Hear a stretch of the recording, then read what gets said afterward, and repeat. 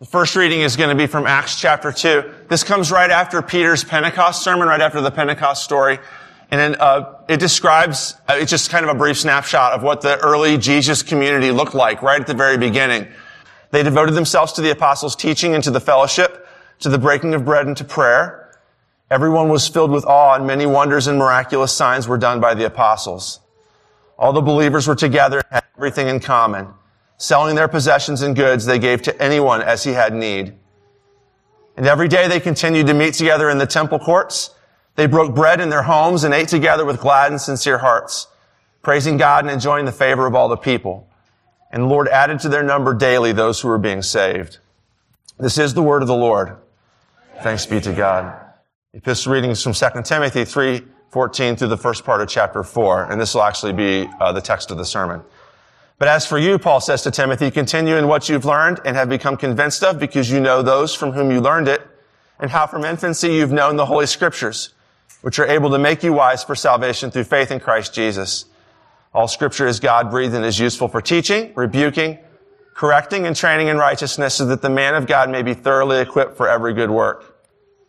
In the presence of God and of Christ Jesus, who will judge the living and the dead, and in view of his appearing in his kingdom, I give you this charge. Preach the word. This is the word of the Lord. Thanks be to God. The Holy Gospel according to St. John, the 16th chapter. Glory to you, O Lord. This is Jesus talking, and he says this to his disciples. Now I am going to him who sent me, and yet none of you ask me, where are you going? Because I've said these things, you're filled with grief, but I tell you the truth. It's for your good that I'm going away. Unless I go away, the counselor will not come to you. But if I go, I will send him to you. And when he comes, he will convict the world of guilt in regard to sin and righteousness and judgment. In regard to sin, because men do not believe in me. In regard to righteousness, because I'm going to the Father where you can see me no longer. And in regard to judgment, because the prince of this world now stands condemned. I have much more to say to you, more than you can now bear, but when he, the Spirit of truth, comes, he will guide you into all truth. He will not speak on his own. He will speak only what he hears. And he will tell you what is yet to come. He will bring glory to me by taking from what is mine and making it known to you. All that belongs to the Father is mine. That's why I said the Spirit will take from what is mine and make it known to you. This is the gospel of the Lord. Praise to you, O Christ. 2 Timothy, that's what the text is, 2 Timothy 3. And you have it there in your bulletin. You can look at it from the bulletin if you want. Paul is talking to Timothy, and in the section right before where Paul is talking in 2 Timothy 3, he's talking about false teachers. I can read that verse for you. Paul says to Timothy, in fact, everyone who wants to live a godly life in Christ Jesus will be persecuted, while, he says, evil men and impostors will go from bad to worse, deceiving and being deceived. And so he's talking about evil men and impostors. And then verse 14 is our text. But for you, he says, here's what I want you to do. I want you to continue in what you've learned and have become convinced of. So don't go the path of the evil men and the imposters. Like, stay true to Christianity. Stay true to your Christian faith. Keep on believing what reality is. And he gives Timothy two reasons for doing this in verses 14 and following. So look at this with me.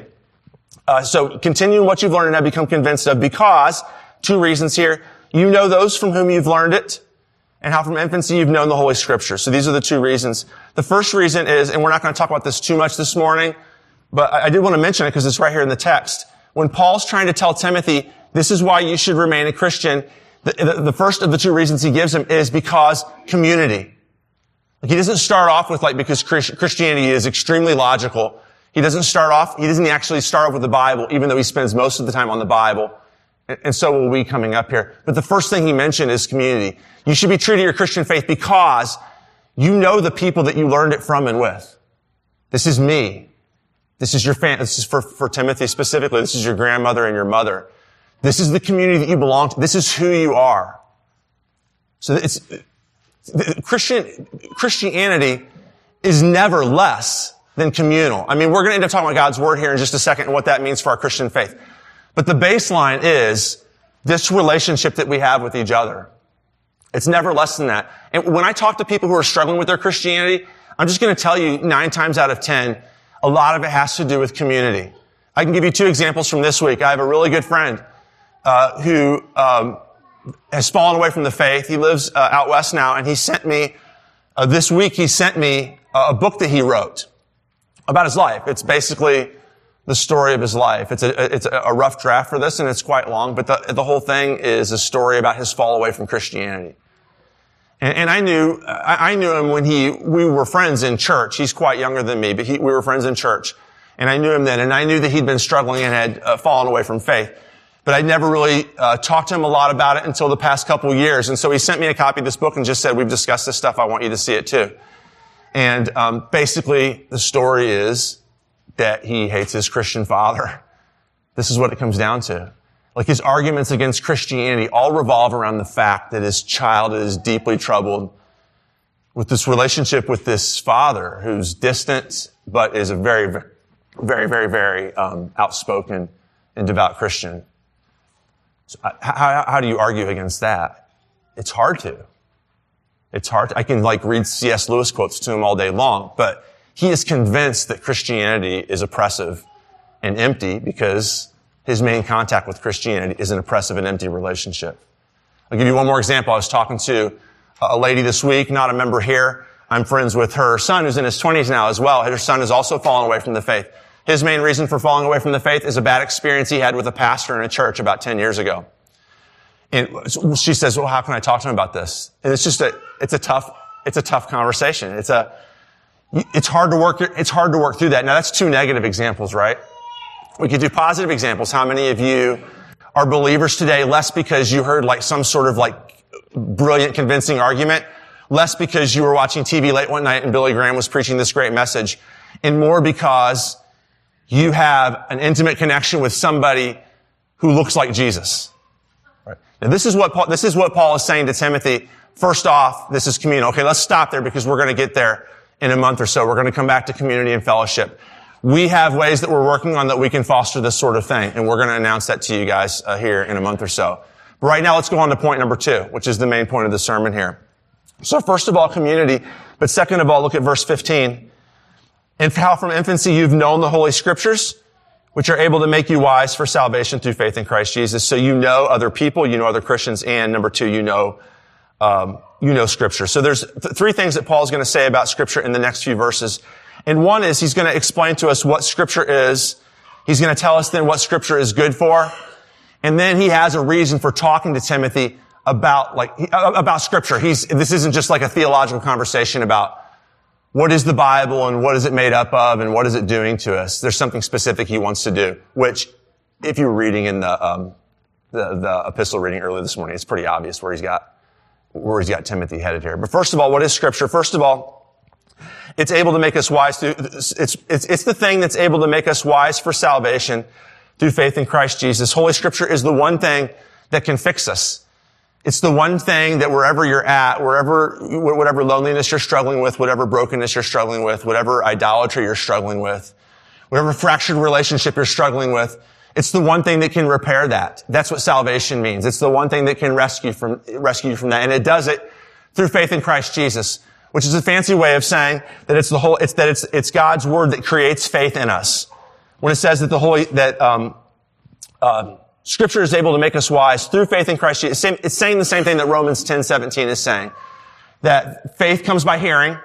You have faith in Jesus Christ by hearing God's word, and hearing by the word of God. Hearing through the word of Christ, actually. That's what creates faith in us. So, it's our only hope. Scripture is our only hope for salvation. How does it do this? This is the second part. Verse 16, all Scripture is God-breathed and is useful for teaching, rebuking, correcting, and training in righteousness.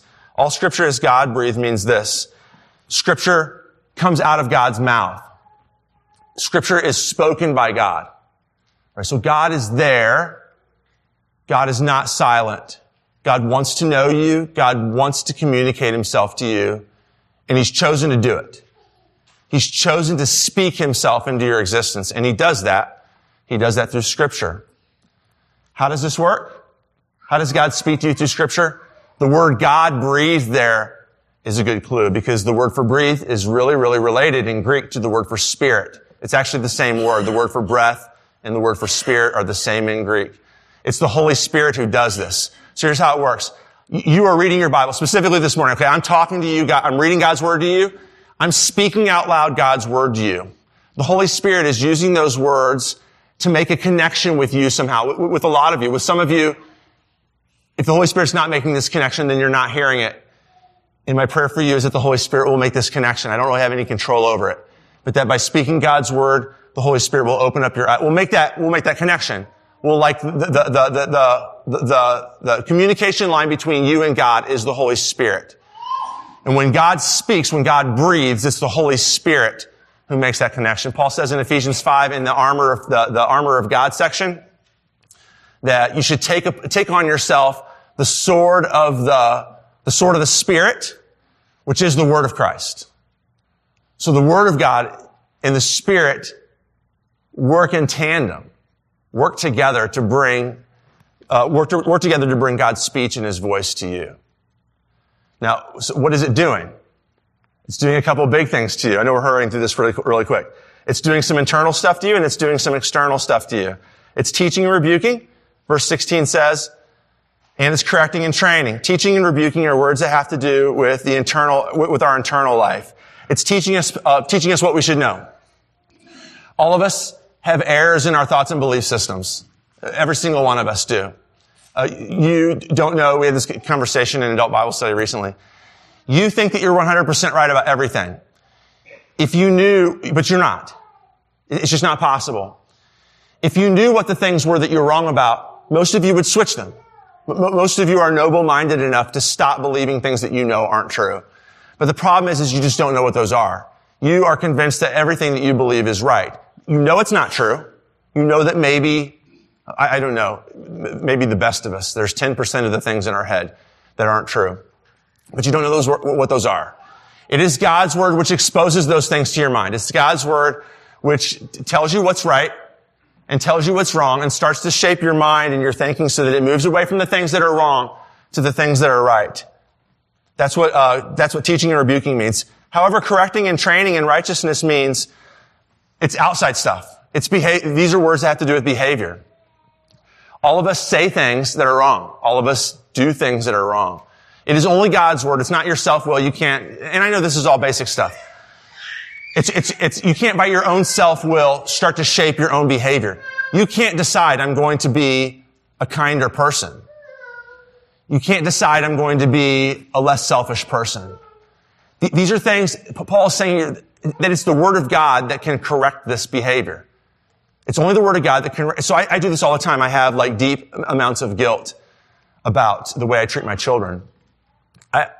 I'll say things and I'll do things and then I'll think as I'm laying in bed, they're sleeping right now and they are one day closer to realizing that I'm a loser and a horrible father. Now some of that is just like insecurity, but some of that honestly is just that I'm a loser and a horrible father.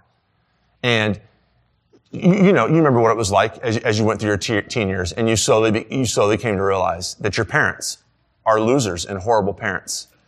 And every one of you did. And now you get to the point where you have kids yourself. And so you start to give yourself you start to give your parents a break. But it's not because you actually think better of your parents. It's because you know that since I'm just a big of a loser as they are, that me and my parents are kind of in this loser thing together. But meanwhile, I'm busy screwing up my children. And I always feel guilty about that at night. And then in the morning I wake up and I know what the answer is. I know what the answer is I need to bathe myself in God's word. It is how He shapes and transforms me as a parent. And then I don't. I just decide, well, I'm busy or whatever. I got stuff I have to do. And then I just decide I'm going to do better. I'm going to be nicer tonight. I'm not going to be as short tonight. I'm not going to be as curt. I'm going to be more selfless. When they ask me, can you do this? I'm not going to be like, no, I can't do that because I want to watch the Cardinals. I'm actually going to turn the TV off and I'm going to go do it with them. But I never do. Because I don't have the power to do that. I don't have the power to love my kids more than I love myself. I don't have the power to stop lying when I need to impress people with my mouth. I don't have the power to stand up here in front of you and not try to impress you with sermons. I just can't stop doing that. The only thing that can stop me from doing that is God's word. And if I'm not being rebuked and corrected and trained and instructed in righteousness, I'm just going to continue being my same broken self. This is our only hope. This is what Paul is telling Timothy, is that this is the only thing that's going to equip you for every good work. That's the last verse in the chapter, right? Verse 17. It's God-breathed scripture, which is able to do all these things so that the man of God may be thoroughly equipped for every good work. All Okay, that's God's word. That's our only hope. But now Paul, of course, has something that he wants Timothy to do with this. This is not just for Timothy's personal devotional life, although this is certainly the case.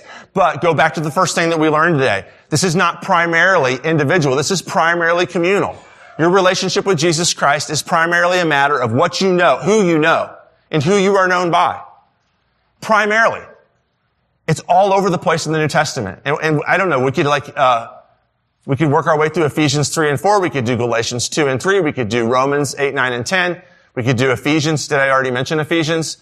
We could do all these texts in Paul, where Paul is less of a theology teacher and more of a relationship broker.